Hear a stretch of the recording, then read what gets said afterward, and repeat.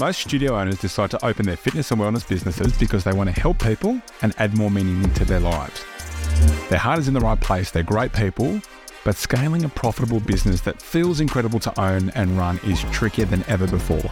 So where they get stuck is no one's ever shown them how to run a wildly successful business without the overwhelm and the chaos. Plus, they're doing it all alone. Until now. Welcome to the Geronimo Unfiltered podcast for ambitious boutique studio owners who are allergic to average and know they're capable of more. They're just missing the how.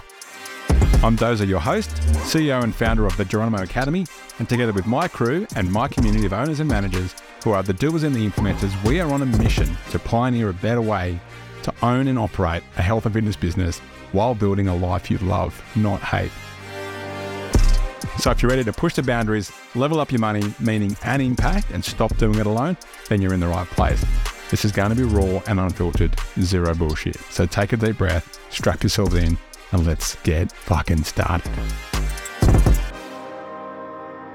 All right, welcome back to another episode of the Geronimo Unfiltered podcast. I am Dozer, your host, and today actually is a very special episode. I've got a co-host here. Hi Dozer, how are you? Good. Who we got? It's Peter Day here. It's the first time actually co-hosting. I was a guest earlier on the Geronimo Unfiltered podcast and now helping Dozer out. Yeah, so we're actually in Bali at the Active Escapes AE Festival. Do you want to tell us about that real quick? Yeah, so the Active Escapes Festival, it's the largest one-week fitness retreat in the world. So there's 130 guests here in Uluwatu in Bali. Fitness, outdoors, a ton of events, activities, all the rest of it. And Dozer's come along for the ride. Excellent. All right, so we have a very special guest here with us today. So let me just kind of read through a bio we have of you, okay? Actually, do you want to do this? I'd love to. So, introducing to the podcast a very special guest, we've got James Newbury here. And I'm really, really excited to have him and to share a bit of his story. But just a bit of background on James Newbury. So, he is a 4-time CrossFit Games athlete. Has won the Australian CrossFit Open basically a number of times as Australia's fittest man for years on end. He's 100% plant-based. He's also a founder of Fiber, a proud Aussie-made supplement brand, as well as an owner of La Boy. So as an entrepreneur, his best accolade, he was the 5th fittest man on the planet in the 2019 CrossFit Games. And at one point, he was actually winning the games ahead of all the other competitors. So an absolute athlete, a weapon, a great guy, and an entrepreneur. And I'm really excited to unpack his story here. Awesome. So, all that aside, I'll give you the brief on this podcast, okay? It's quite unfiltered because, you know, who we do this for is for our community of gym owners and entrepreneurs who are allergic to average, they're striving for more, and sometimes they're just kind of missing the how. So part of this podcast is like we're trying to find and unearth the high performers and ask certain questions and peel back some of the layers and get really unfiltered, because then it might leave some clues for the rest of us. This fires me up so much. You have no idea. Okay, great. So Pete just read out all those accolades in your life, but let's cut the crap. Okay. Were you always this jacked, or were you a couch potato at some point? Just let the rest of us kind of believe that there's a future. Well, I was, okay. I wasn't a couch potato, but I didn't have any muscle whatsoever. I was super skinny. I was like a scrawny little kid, pretty much took after my dad, who was tall and skinny. And I'm kind of met in the middle. My mum's 5'0", my dad's 6'3", and I'm 5'10". So I kind of met in the middle. But if I did no training whatsoever, I would be scrawny. Right. I'd be skinny kid, yeah. Talk to me about, like, who is James? What is the James origin story, and what has shaped you along the way, or who has shaped you along the way to, you know... That's a good question. You are now. Really good question. I think I would like to see myself rather, and I've said this once before, that I would rather be remembered not for the CrossFit accolades, not for doing well in this particular sport or trying all these other cool sports or whatever they may be, but I would rather be remembered as good bloke, kind person, empathetic, someone that people can rely on, someone that people see as, you know, just a good soul, essentially. I would rather be known for that than, oh yeah, he was really good at sport. Like, that's cool, I like it, but in the beginning when I was fresh to this, I wanted to be defined by the best athlete there possibly was. And then over the years, my mindset's changed. I probably matured to a point where I understand that achieving things for me, it's part of my nature and that come from a young age. But also I didn't want it to be the defining factor, because once it goes and once you're not competing at that level anymore, you don't want to be left with your hands in your lap thinking, well, what next?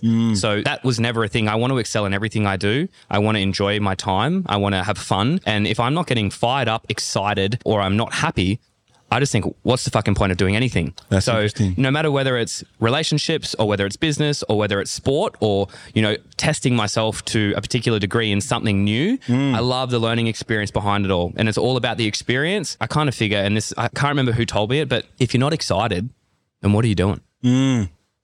I guess in terms of maybe a part of your first question, how it all got shaped, I think it came a lot from my parents. Really? Yeah, I think my parents had a lot to do with it. And every time something pops up or I navigate a situation, I think, where did I get the idea to go down that path and what drove me to do it? And it always comes back from a particular sentence or a line or a situation that either my mom or my dad, probably my dad in particular, fed me once upon a time. What was one of them? One time we were sitting in the car and I was playing at a rugby league championships, and he basically said to me, he goes, no matter what sport you want to put your hand to, you're probably going to do pretty well at it. So pick anything you want to do. I'll never force you to do it, but pick your hand in anything and you'll be good. And he gave me a lot of confidence to just choose anything and be okay with what I've got in me to excel. So that established some confidence. Another thing that he taught me from a young age too was a lot of delayed gratification. He fed that into me from a young age, and there was actually a turning point where I was 16 at the time. I was year 10 or year 11 at school, and I had the opportunity to leave Adelaide, go play rugby league in a different state, and I wanted to go. I was like, yes, sign me up. Hang on. Were you good at that too, were you? Yeah. Yes, he was. What do you mean? Yeah, I was all right. Okay, let's go back. I was all right. Played state level, made a couple of Australian teams back in the day when I was a young kid. Yeah, schoolboy stuff. But then after my first Australian schoolboy selection, I got an opportunity to go to a school and it was in New South Wales. And I was like, yeah, sign me up. And then Dad said, I think it's going to be more beneficial. You're only young. And I thought I was an adult back then. But delayed gratification, keep working, keep grinding, put yourself in a position where you can maximize it down the line and you don't need this acute satisfaction now. And that was a piece of advice that I learned. And that also came stemming back from way back when I first started athletics when I was 7 years old. I always wanted to get a gold medal in the sprinting and I never could. I never could get on the podium. I would get a gold medal in shot put, silver medal in high jump. I'd do pretty good in discus. Field events I was good at. And I loved running, no matter the distance, I loved it. But I was always fourth or fifth. Right. And just always missed out on the podium at states. And I was just like fuming about it. And then a 400 meters popped up and I was like, I'm just going to send this from the start. I think I was like 10 or 11 years old at the time. Yeah. Absolutely sent it from the beginning. And it came down to the closest margin. And I was pipped on the line for a third spot. I got fourth again. But my dad was at the line and he goes, mate, I'm actually going to go put an appeal in because I think you won. I think you got third there. Really? And anyway, we're on the drive home and I was like, I don't know if I'm ever going to get a medal in this, Dad. I don't know what's going on. And he goes, maybe you should do some training. At that point, I had no idea what training was. Really? And so I was just like, cool. 16. Were you 16? No, I was 11. You were 11? Yeah. And I said, what's training? Like, what is that? Like, I had no idea. And he goes, well, it might help you get on the podium. And I was just like, cool. He goes, basically what you do on the Sundays at Little Athletics, but you just do during the week and you do it more than the other kids. And I was like, oh yeah, cool. Can you make me train? And he goes, if you want to train, you'll do it yourself. And I said, can't you come home and just force me to do it? I'll be at home after school. You'll be at home after work. Just take me out and make me throw shot put, make me throw discus. And he goes, no. If you want to do it, you'll do it yourself. I will help you mark your 100. I'll help you mark your 200 and your 400 in the street. I will get you a shot put and a discus you can take to the park and I'll help you in that respect. But if you want to train, it's up to you. And that instilled me that I had to be self-motivated to get anything done. And so I stuck to this semi-hardcore. I'd go out after school and throw a handful of shot put, do a couple of jumps. Dad set up a high jump thing in the backyard where he got a fishing rod and hung a tag to it. Oh, wow. And then every time you hit it 10 times in a row, you just wind it a little bit and take it up a little bit higher. And then you got to try and hit that. So he was showing me how to do all that stuff. And then from there, I went back and that's when I got my gold medal at shot put. That's when I got my silver medal in high jump. And I thought, okay, this training stuff works. And that's what got me hooked. Interesting. Have you told your dad that? Oh yeah, he's heard it before. He knows he's like the OG coach. That's unreal. Yeah, and he's great. One thing as well that I've been watching you when you're competing in the CrossFit Games over the number of years and getting to know you more recently as well. One thing that really strikes me about you is you're so damn humbled. You're so real, and your attitude to competing is very rare for many athletes. And even just the way you go about the competitions today, and even the way you did it back then, I'm very fond of the way that you do that and your appreciation for the journey. And I'm seeing it with your business, which I'll unpack it a little bit. You really don't skip out on doing the basics and doing the fundamentals, and you're laying a lot of the groundwork now with your own businesses. Were you more motivated when you were in your athletic, you're still in your athletic career, but were you more motivated by the thought of winning, or did you just hate losing? Yeah, that's a fantastic question. Probably initially when I was young and quite immature, I wanted to win at all costs. I loved the feeling of getting to the final 100-meter stretch, legs burning, like lungs are on fire, neck and neck with 3 other blokes. Like that fired me up. I got a sense of thrill out of that. Either way, it's a fear of losing or it's like a will to win. I don't think it's either one of those things for me. I think it was, I wanted to experience everything, and everything was a learning experience for me. And I got fired up about testing myself across a broad spectrum of sports always. And that was always what fired me up. It was never to be the specialist, but always having a crack at whatever came my way, whether it was surfing, touch football, korfball, badminton, swimming, surf lifesaving, rugby league, athletics. Like when I was doing athletics, I never wanted to just be the sprinter. I wanted to win the 100, win the 200, win the 400, the 1500, the 800. And then I wanted to go and win the discus, the javelin and everything. And I was just like, well, why not? Everything had a specific feeling of nailing it. And I just wanted to be good at everything. That was the key factor. And I used to get frustrated when I lost, but not to the point where it consumed me and never went home crying about it. I just thought, oh, well, if someone beats me on the day, hats off to them. And my dad taught me that as well. Actually, there's one really good instance where this happened and I was shocked because I didn't know what I'd done. I was racing at my local little athletics. And How old were you? I was, at this particular time, I would have been 12 years old. And I used to clean up in my age group every week. If I lost anything, I would be frustrated. I'd be a bit dirty about it. But I changed my attitude very, very quickly after my dad. He actually helped me a lot with this. And this is probably where it comes from. There was a kid at school who didn't go to athletics or anything. And I saw him racing and he was a year younger than me. And he was winning all the races at school. And I said, oh, you should come along to No Longer Athletics. You'll have a blast. You're fast. You'll do well. We got there. The first day he came out, he challenged me to a race. And I thought, yeah, I'm going to towel him up.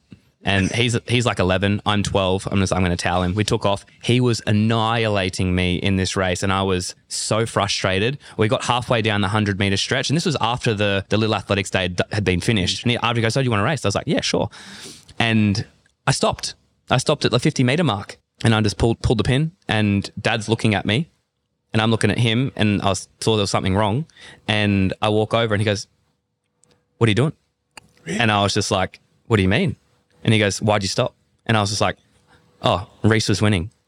He goes, I'm so disappointed in you. Really? And I'm just like, why? I didn't know why. And he's just like, if someone's challenged you to a race, you go ahead and you take the loss. You take the loss straight on the chin. He goes, you pulling out of that race was disrespectful to him. And he goes, I'm so disappointed in you. And I was like, oh, and he turned around and walked away. And I was just like, whoa. I sat there and I was like, whoa, I didn't know what I had done. I didn't know that it was disrespectful. I had no idea. And I thought, you know what?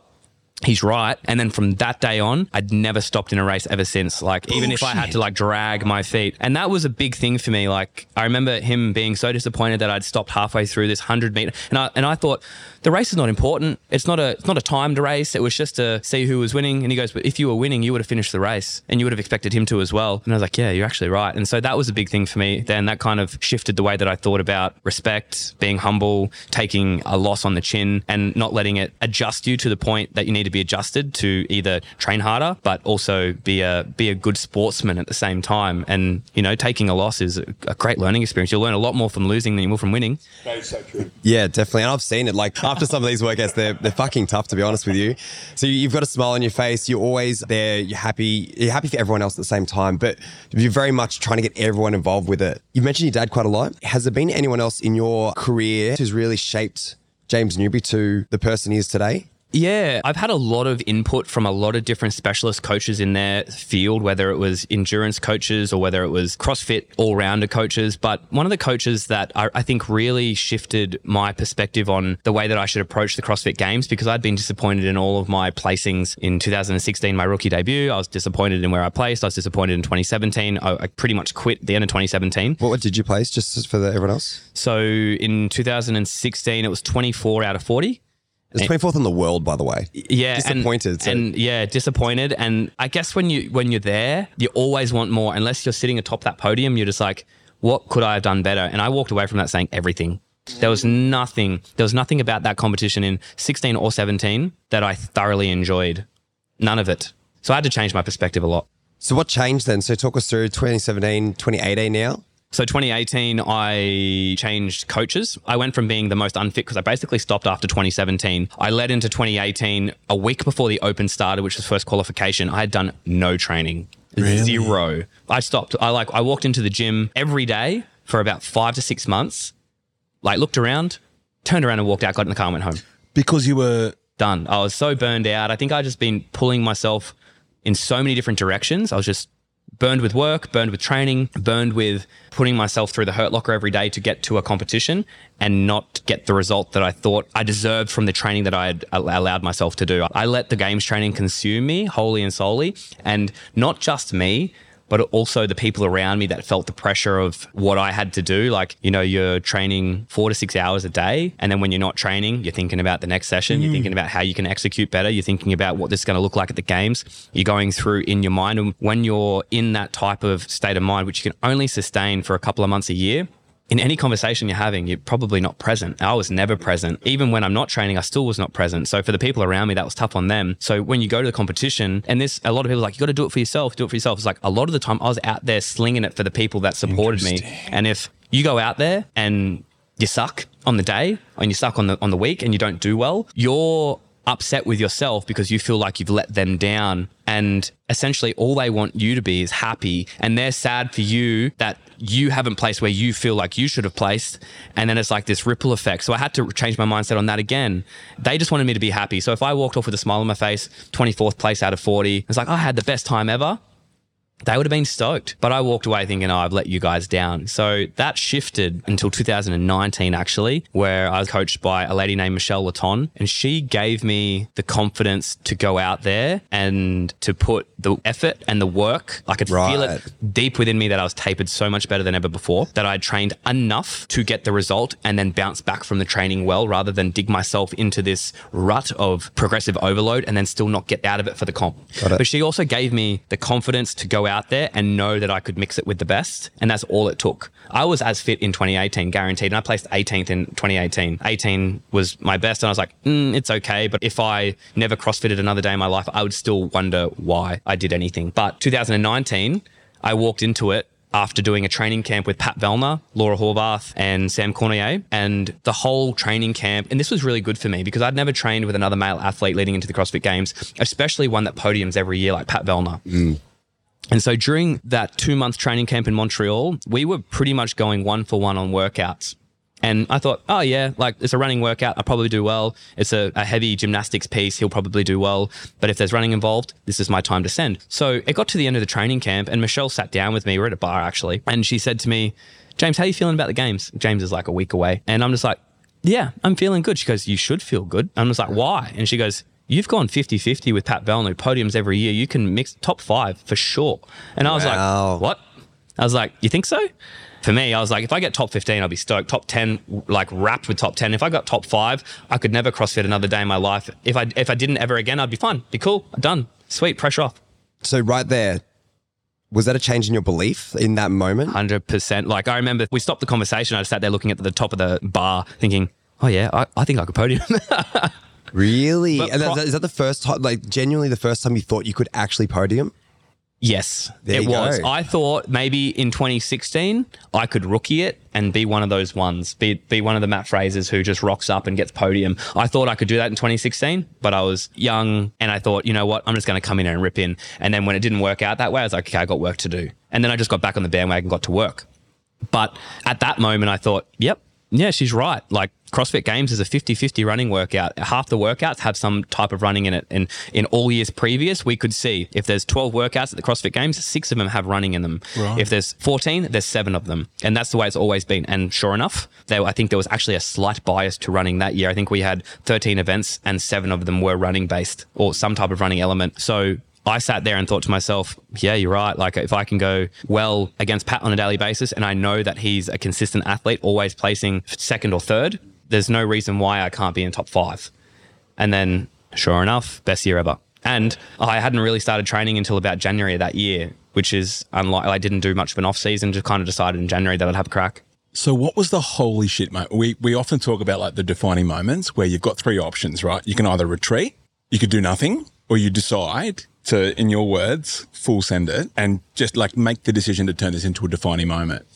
Yeah, there's actually multiple, but one that kind of stands out is actually at the 2019 CrossFit Games. It was the final day. I was actually sitting in 5th place. And a workout popped up, and we'd been training this modality of workouts so much, it just popped up, and I was like, "Oh, this is a gift." It's just fallen into your Really? This is a gift. And I'd never won a CrossFit Games workout ever. I'd got second in one workout, but I'd never won a workout ever. And I was sitting in the best spot I've ever sat in. I was in a good position, and this workout popped up. It was 30-20-10 calories on the assault bike and toes through rings. Calories on the assault bike for 30-20-10 is in my wheelhouse when I'm trained for it, and toes through rings is in my wheelhouse any day of the week, even untrained. So I thought, I'm going head to head with the likes of BKG, Noah Olsen, Matt Fraser, a couple of other boys.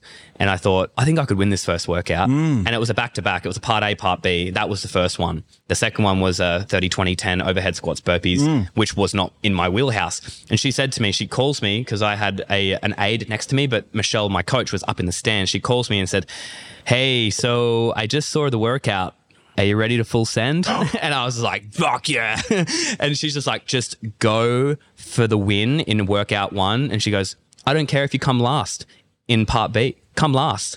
She goes, "But you can win workout 1. And I was like, get out. I was like, all right, done. So I chucked some music on, and I was just like, and I don't listen to music at all. I put some music on.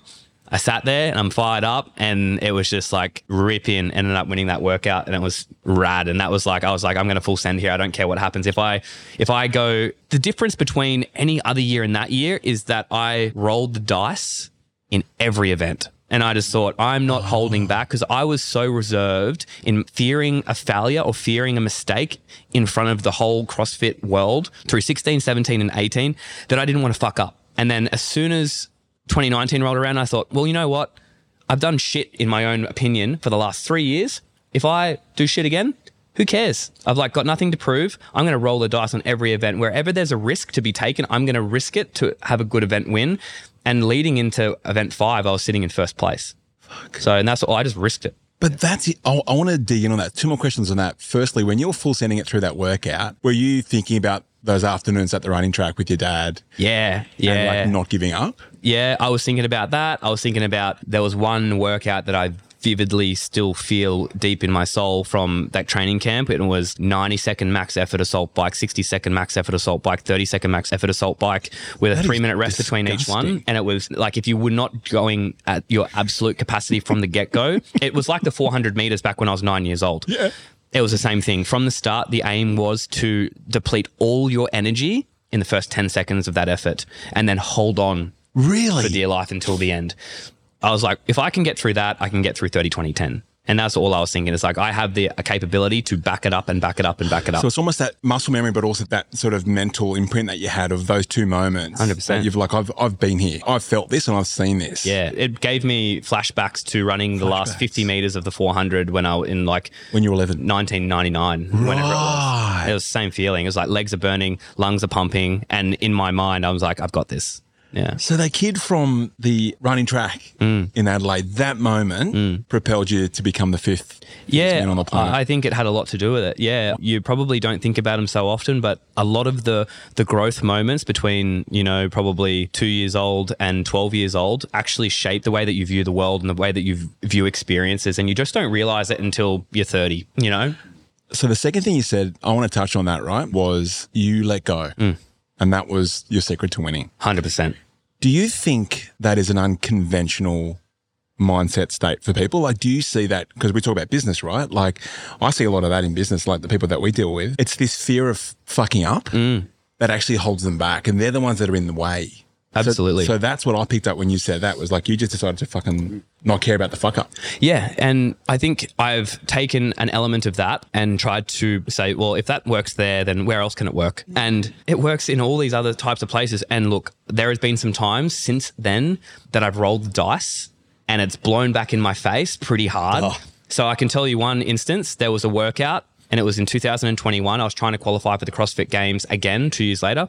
And I thought, you know what, I'm just going to have a crack this year, see how we go. I'm not so fussed whether I qualify or not, but I'm just going to go in and have a crack. I ended up getting to the second workout of the nationals, and there was a workout. It was 21 ring muscle ups. I think it was 15 overhead squats, something like that.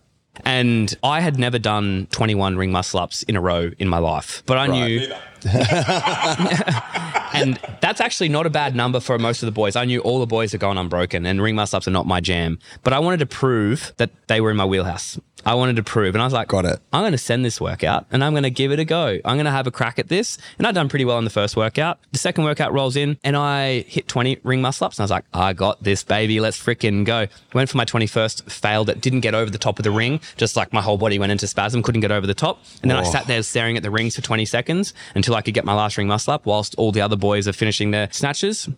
Got to my first snatch, 60 kilos. It was a lightweight. Missed the first snatch, just buckled under it. Just my whole body went into just breakdown. And when you're saying buckled, was this, do you think what happened to you in that moment, it was a mental thing or a physical thing? I think it was a little bit of both. I tried to clear my head and I go through just a couple of really quick breath things when things don't go my way, a couple of deep breaths, and that centers me. And I had taken my upper body to its limit, and then trying to get your muscles to activate when they're so full of lactate, it just, it doesn't work. You had to place top 3 in Australia. That year I came 4th. Again? The podium. Yeah, the podium thing. The podium thing. I came 4th and I came almost dead last in that second workout. So all I had to do was mosey about through that workout at 70% and I would have gone to the games again. So that was a roll of the dice that I thought to myself prior 2019, I would have rolled the dice. I'm going to roll the dice here. And if I didn't roll the dice, I would have gone to the games. But in saying that, you don't know the ripple effect or the butterfly effect that happens after that. But that's why. Like, without going into that too much, do you regret it? Do I regret full sending? You know what? I don't regret it because these days I've learnt to understand that anything that does seem negative at the time has always come back in a positive way later down the track. You just cannot see it then and there. And that's purely just from experience. Awesome. Love that. I would love to go a bit more into your mindset because it's, I could talk about this for hours. Yeah, totally. Almost, I'm getting too settled in this at the moment. But one thing I really love unpacking mindset and also your approaches to training, your sport, but this is also going to relate really well to your businesses too. What kind of approach do you have to training? And is there any kind of inner monologues that you tell yourself when you're going through these tough sessions, any quotes, anything like that? Because I think this is going to transfer directly to your current entrepreneurial journey too. But is there anything you tell yourself daily during these tough workouts? Yeah, look, I think everybody has the opportunity, and this is something that I've learnt to understand, is that I will take 10% less fitness, 10% less strength, 10% less physical ability for 20% more happiness. If I walk into a competition and I'm stoked, got a smile on my face, I'm around a good crew, I've got great people there, they fire me up, I'm there slinging it knowing that they're on the sidelines cheering, like getting giddy about what's going down on the floor,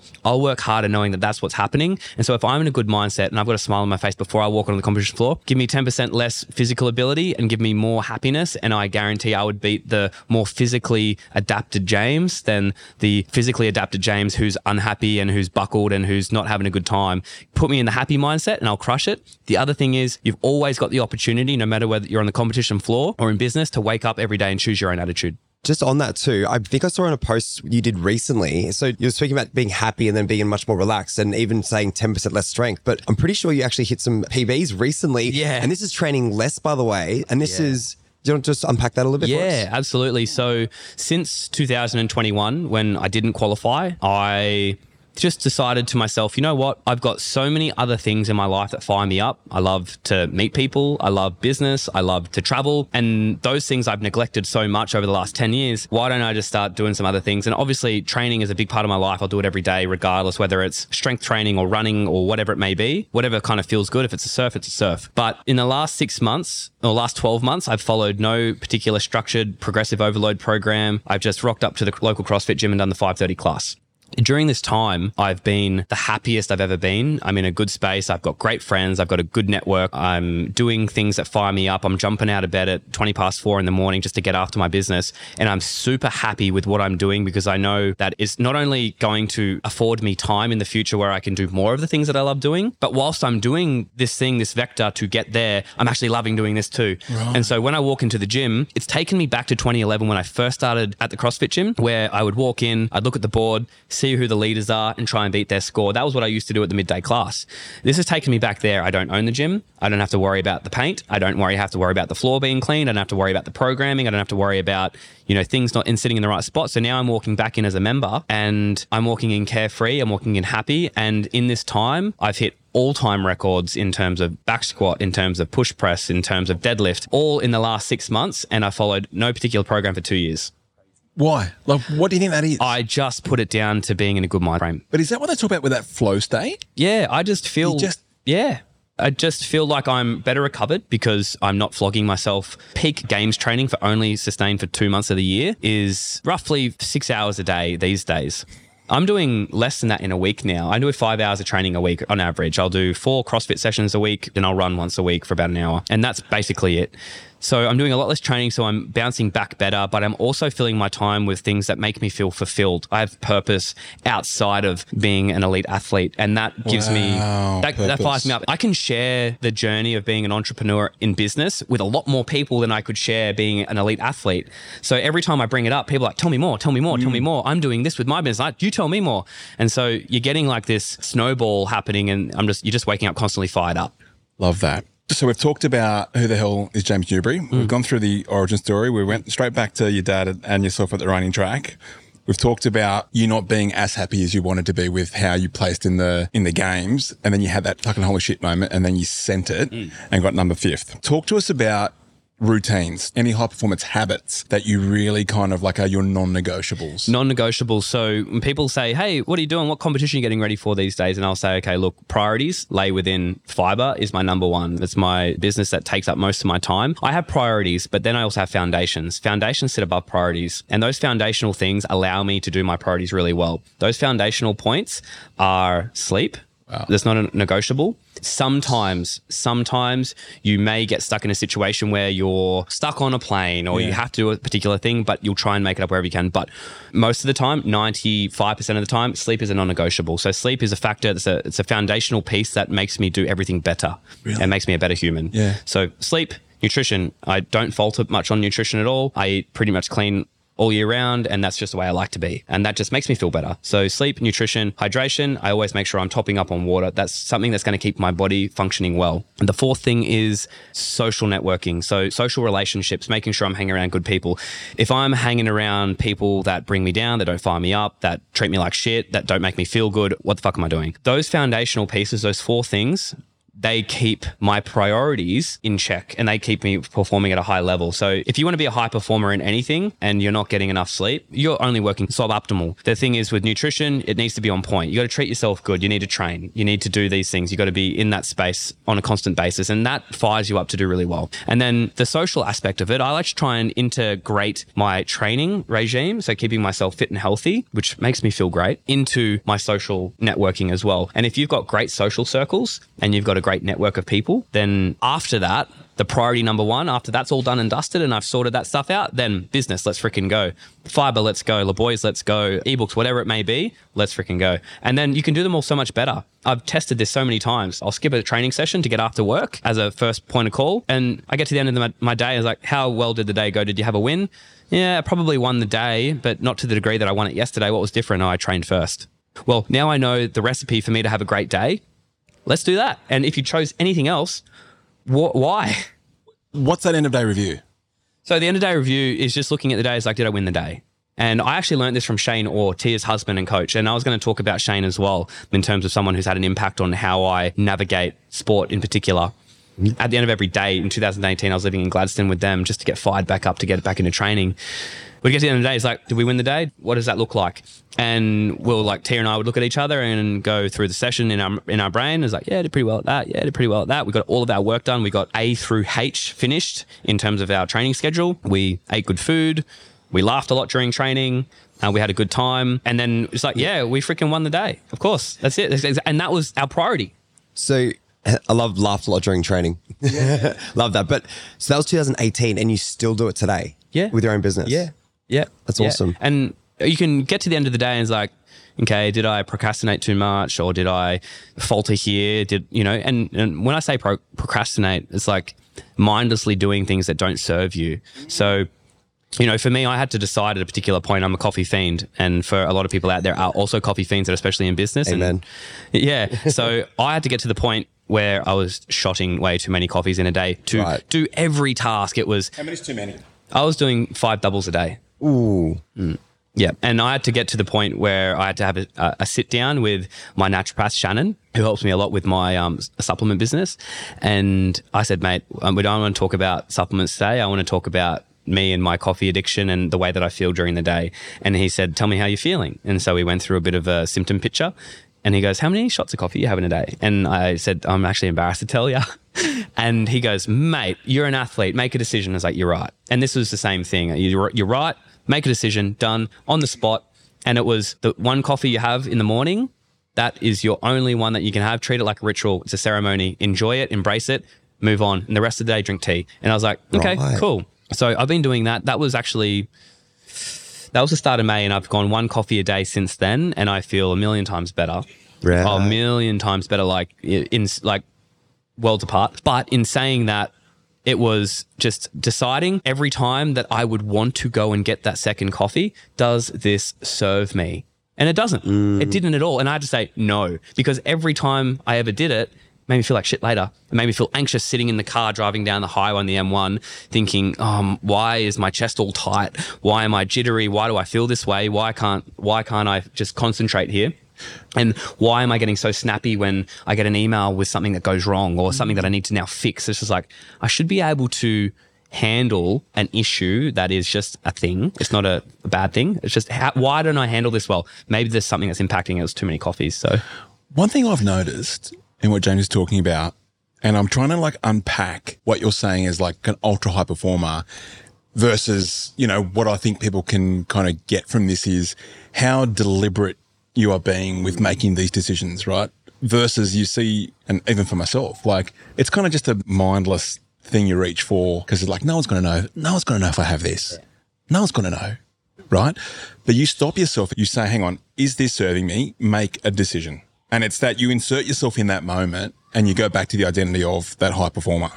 Yeah. And it's almost like when I was doing it before I had to sit down with Shannon and I knew that I should cut back on how many coffees I was having. I was just like, every time I did it, I was like, you just let yourself down. You slipped. You slipped. And then when Shannon said, mate, make a decision. You don't need to have that many. Have a peppermint tea instead. Have a chamomile tea instead. And I was like, yeah, you're right. So from then on, I just was like, okay, done. And then every time I do anything that I feel like is on the edge of not serving me, I say, sit down, take yourself away from the situation. Is this going to serve me? Is this going to make me feel better? Is this pushing myself towards the goals that I want to attain? And if it's not, don't do it. Done. Wow. I'm going to think about that at buffet dinner. Yeah. Let's freaking go. I'll stop at the 5th plate. Now listen, unfiltered. Give us something you've never told anyone before, a raw, unfiltered story that really sums you up that you might not have told anyone before. A really unfiltered story that sums me up. Well, I'm a bit of a softie when it comes to animals. I can think of one thing. I may have told this to one person, I reckon. I was actually driving one night, and this is just a story that's just come to my head straight away because I don't have many things that I haven't told people. I'm a bit of an open book. I was driving one night really early in the morning. I was driving from Adelaide to Sydney to run a clinic. I ran over a rabbit, had a bit of a cry to myself in the car about it, and I just sat there just tears coming down my face for about 15 minutes, and I felt so terrible about it because I'm pretty passionate about being plant-based and trying to cause as little harm as possible in day-to-day life. And you just do the best you can. And yeah, I don't think I think I've told one person about that story, but I feel like a bit of a softie at that particular time. I was like, shit, I'm crying. I'm crying about, and I kind of feel like every sentient being has feelings. They can feel pain, they can suffer, they feel emotions, they feel love, they feel joy, they feel connection. And it was actually running across the road with a friend. And I got one of them. And so I was sitting there thinking, I've just ruined this day for this other rabbit. And yeah, that's a little bit of me just completely unfiltered. Were you plant-based before? When was this? This was 12 months ago. So, but you were already plant-based? Oh, yeah. So since 2019, I've been plant-based. Yeah. Mate, I'm here for the softies as well. I'm a bloody softie as well, mate. I'm a bloody softie as well, especially now I've got 3 daughters. Yeah. I can't imagine what it's like if I end up having kids, what it's going to be like. I'll go even softer. Talk to me about the switch to plant-based. Yeah. And you know, for people out there that are thinking, fuck, but if can you still be a high performer and not eat meat? Yeah, look, I'm not outspoken about this at all. I like to make my actions as what people see. Lighthouse, not tugboat. Yeah, I don't want to sit there and just drill it through piece to camera talking about how good plant-based is. I'm not going to sit there and just shove it down everybody's throat and say, this is the way you have to be. I would rather just go out, do my thing, show people that you can still be strong, you can still be fit, you can still be healthy, you can still wake up feeling energized and ready to go on a plant-based diet. And that is simply it. When I transitioned to being plant-based, the biggest question I got is, where do you get your protein from? You get all the amino acids in every plant in differing ratios to that of meat-based products. That's a good segue. Yeah. So I want to talk more about your businesses. So Sure. You've always been a high performer. You've actually had a lot of businesses. You've run your own gym in Adelaide. You've gone from that to now founding Fiber.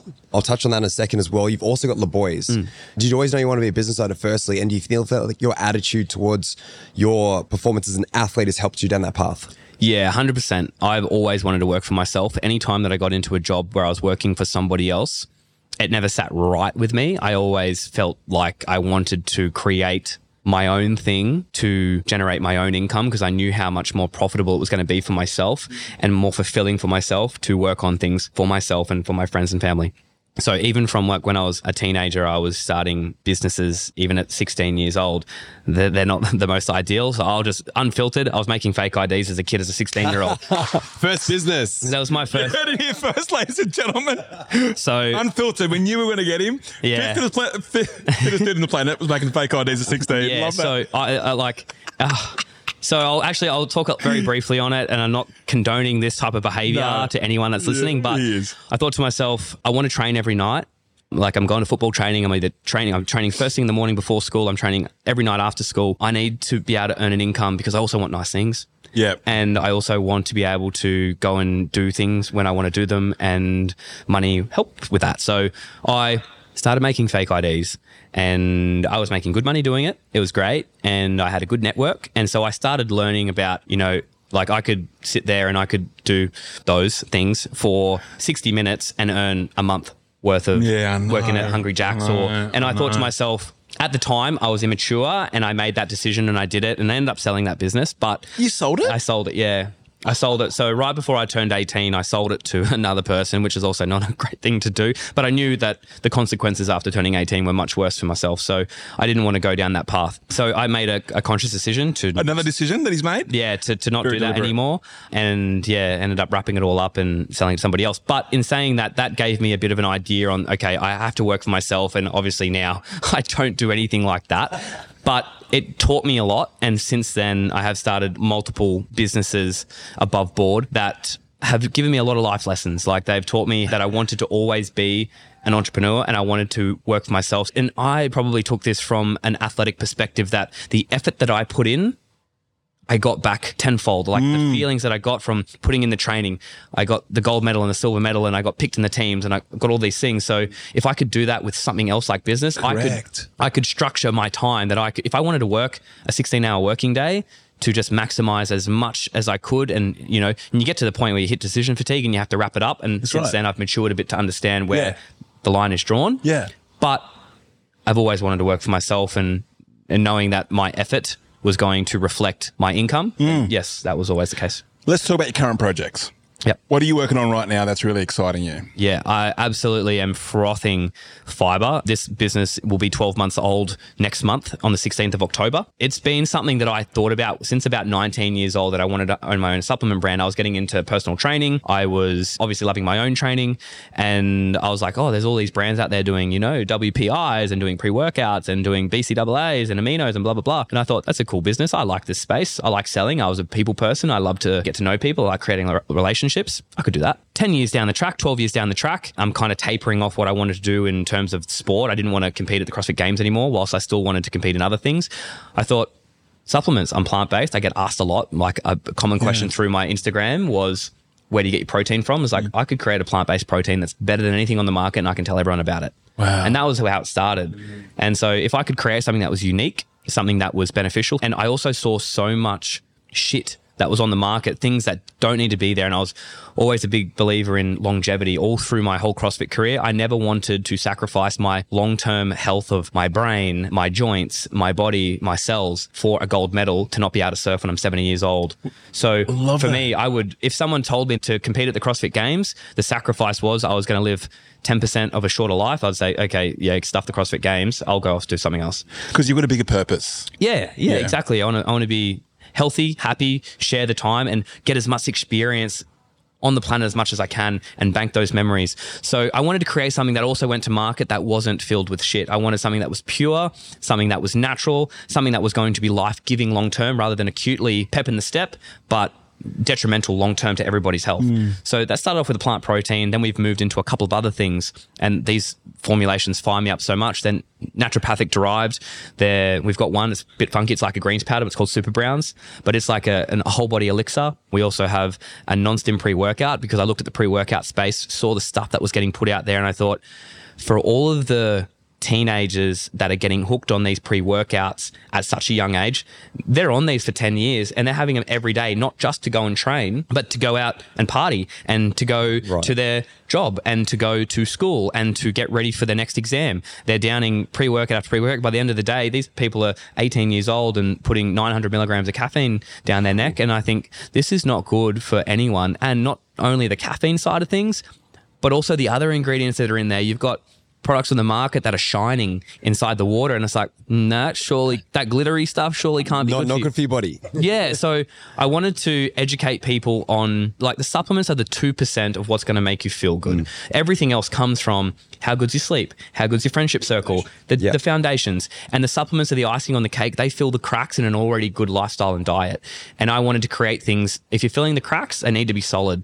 And if you're filling them with shit, it's going to be shit. That everything else is going to falter. But if you're putting stuff in that is going to be energy giving to every cell, the gut microbiome, the heart, the lungs, the blood, long term, these are herbal extracts. These are tonic. These are TCM, like traditional Chinese medicine tonic herbal formulas. So I wanted to really just express those in the best light possible and show people that these were things that are going to be better for you long term, but also back it up with the education that comes with it, because a lot of things look flashy on the market, and if they don't have any education backing them up, it's just people that see a cool looking package that'll buy it. I wanted to have more substance than that, and that was educating people. Got it. So you mentioned earlier about rolling the dice in workouts and really, taking risks with these types of things. Now, I'm quite familiar with the supplement industry. There's a lot of rolling the dice. You have to put large amounts of money into buying stock. You need to ship things. You need to establish yourself in other countries with what you're doing now. Has there been a couple of moments that you've rolled the dice in your current business that have maybe scared you? And what were you thinking in these moments? Yes. It's been only 12 months, but yes, I pretty much roll the dice on a weekly basis with something. That's business, eh? Yeah. And I just sit there, fingers crossed, and hope for the best. And I will also, after I finish crossing my fingers and hoping for the best, I'll go and then force myself to make sure that roll of the dice is executed to the best possible way. There's no point, if you've got the opportunity to make sure that the roll of the dice has a better outcome, if you can edge it closer to the better outcome, you should. For instance, let's talk about expansion. Like, if you want to expand your business overseas and it's going to cost you $1,000 return trip to make sure that the product is welcomed to that space better, just by taking a trip to shake a hand with someone who's maybe being a distributor or something like that, take the flight, shake a hand, make a friend. Because until you're a friend of that person, until you've met face to face, they've seen your face, they've seen you smile, they know that you're a good person, you're just potentially another bother through an email that no one knows about. You'll always get a much better response if you meet that person face to face or jump on a phone call and have a real human interaction with them, rather than, hey Joe, I'd love for you to distribute my product in your country. This sounds great. Let's make it work. But when they know who you are, what you're about, the substance, your purpose, your essence, they'll go above and beyond for you. That. You know what I mean? That's what we preach to our studios in terms of sales as well. Like, so many of them rely on automations and they wonder why they're not getting enough sales. And we said, pick up the damn phone and ring someone. Like, it's like connect with them. It's old school, but humanizing the experience of, an onboarding process. I feel like, so when I go out, it's almost like onboarding in a gym, which I've experience in, but every time I talk about my product to a potential customer that comes up to the booth at a stand that I'll pop up, I'm onboarding them into the Fiber tribe. Every time they walk up, I want them to understand what we're about. I want them to understand that what these are. This is not the magic pill to fix all your problems. These are the icing on the cake. These are the insurance policy. But here's why we do it, and here's why I think it'll benefit you. Great. So this podcast, we do this for the gym owners out there as well, right? And other business owners as well. What do you want our gym owners to know about Fiber? Well, for a gym owner, and I've been there before, I've owned a gym for 10 years. I actually own 2 gyms. And sometimes I think for a lot of gyms, handling the programming, handling the cleaning, you're a jack of all trades. For a gym that wants to take something on, you want it to be really easy. You want it to help generate some revenue for the gym, to make things easier, to help pay bills and all the above. Fiber, we set up an affiliate program just recently. We have an affiliate portal where any gym that would like to stock some stuff in their gym can easily just jump online. There's no minimums. You can grab one product if you want, put it in the gym, and if the members like it, I'll even, I'll take them through how to navigate talking about the products. But Excellent. Anyone can have it in their gym as a bit of an added bonus to their members. And I'll even come and stop in and run a class and run a taste testing for them too. Love that. Yeah. Love that. So Geronimo exclusive, Mr. Newbury Fake ID himself. Jimmy Newbury. Oh, mate. We'll drop My name was Mark. Where can my name's Mark. Where can our gym owners find that? So if they just go to my Instagram, James Newbury, or they go to the Instagram Fiber Performance, they can go in there, or they just go to the website and all the way down the bottom, it just says apply for wholesale. Yeah, and then I'll hit them up and I'll send them all the details. All right. We'll chuck it in our show notes as well. James, this has been awesome. I've got 2 more questions, right? And then we'll wrap this thing up. So a big thing that we talk about, and a big thing that I talk about in life, and I don't know if you heard my story last night, but, it's about legacy. Like, what are we leaving behind? I reckon from what you've said, you've probably been thinking about this and you've been intentional about this. The question I want to ask you is, what do you want people to say at your funeral? Yeah, I have thought about this before, and I would be stoked if people were, whoever stands up there and whoever has a chat about me just were to say that I was just a good bloke. I just would like to just be known as a good guy who never wanted to skirt the lines, who never wanted to, take advantage of any situation. I wanted to be known as someone who was kind, empathetic, was all about, having a good time, having a good experience on this planet, and understanding that sharing good experience with people is it's much more than just earning a bunch of money. I would prefer to have experience rather than, a shit ton of cash. And all the things that I'm doing these days are just to emphasize the fact that I just want good experience and I want to share that with other people. I would rather always share an experience with friends and family than do it solo. So I think if someone just said you're just the kindest bloke that they've ever met, that I'd be stoked with that. I always wanted to be known as, just being a happy, genuine, kind and honest person. That's it. Awesome, dude. Last question before we wrap this up. This is a good one, I can tell. Yeah. What's one question you wish I'd asked you? And how would you have answered it? One question that I wish you'd asked me is, that's a tough one. You've asked me so many good ones. I'd have to say, I wish you'd asked me how much I made off fake IDs. And how would you have answered it? It was encroaching 6 figures. Really? What the fuck? He's good at everything, isn't he? He's good at everything. All right, team. Well, there you have it, folks. Massive thank you to James Newbury for being, of all the things we've mentioned, his accolades, mate, you are a genuine nice bloke. You are the kind soul that you said that you wanted to sort of be. Now we've all sort of heard how he does it and the secrets behind the high performance. We're going to have some stuff in our show notes. Once more, where can our listeners find you? They can find me, just my name, James Newbury, on Instagram, and everything is linked out of there. Yeah. Until next time, team. James, keep kicking ass, dude. Well, we will follow you along the journey. We're part of your fam as well, and I will be part of the Fiber Tribe. Thank you. And thank you so much for your time. My pleasure. Thanks, boys. Thanks for tuning in to today's episode. If something resonated with you, then do one of 2 things. Either leave a review or send this episode to a mate who's in the industry who might need to hear this. But if you want more right now, because your head might be spinning and you're like, all right, what the hell do I do right now? Then in the show notes, you'll find a link to where you can book in for a free 15-minute checkup on your studio, where we get to have a look at how you're going right now and where some of the kind of quick win opportunities are to get you moving faster. I can't wait to be back in your ears next week. And if you're listening to this right now, I want you to know that I love you, I appreciate you, I'm grateful for you, and I'm in your corner. You are on the right track and I believe in you. So keep going, and I'll see you next week.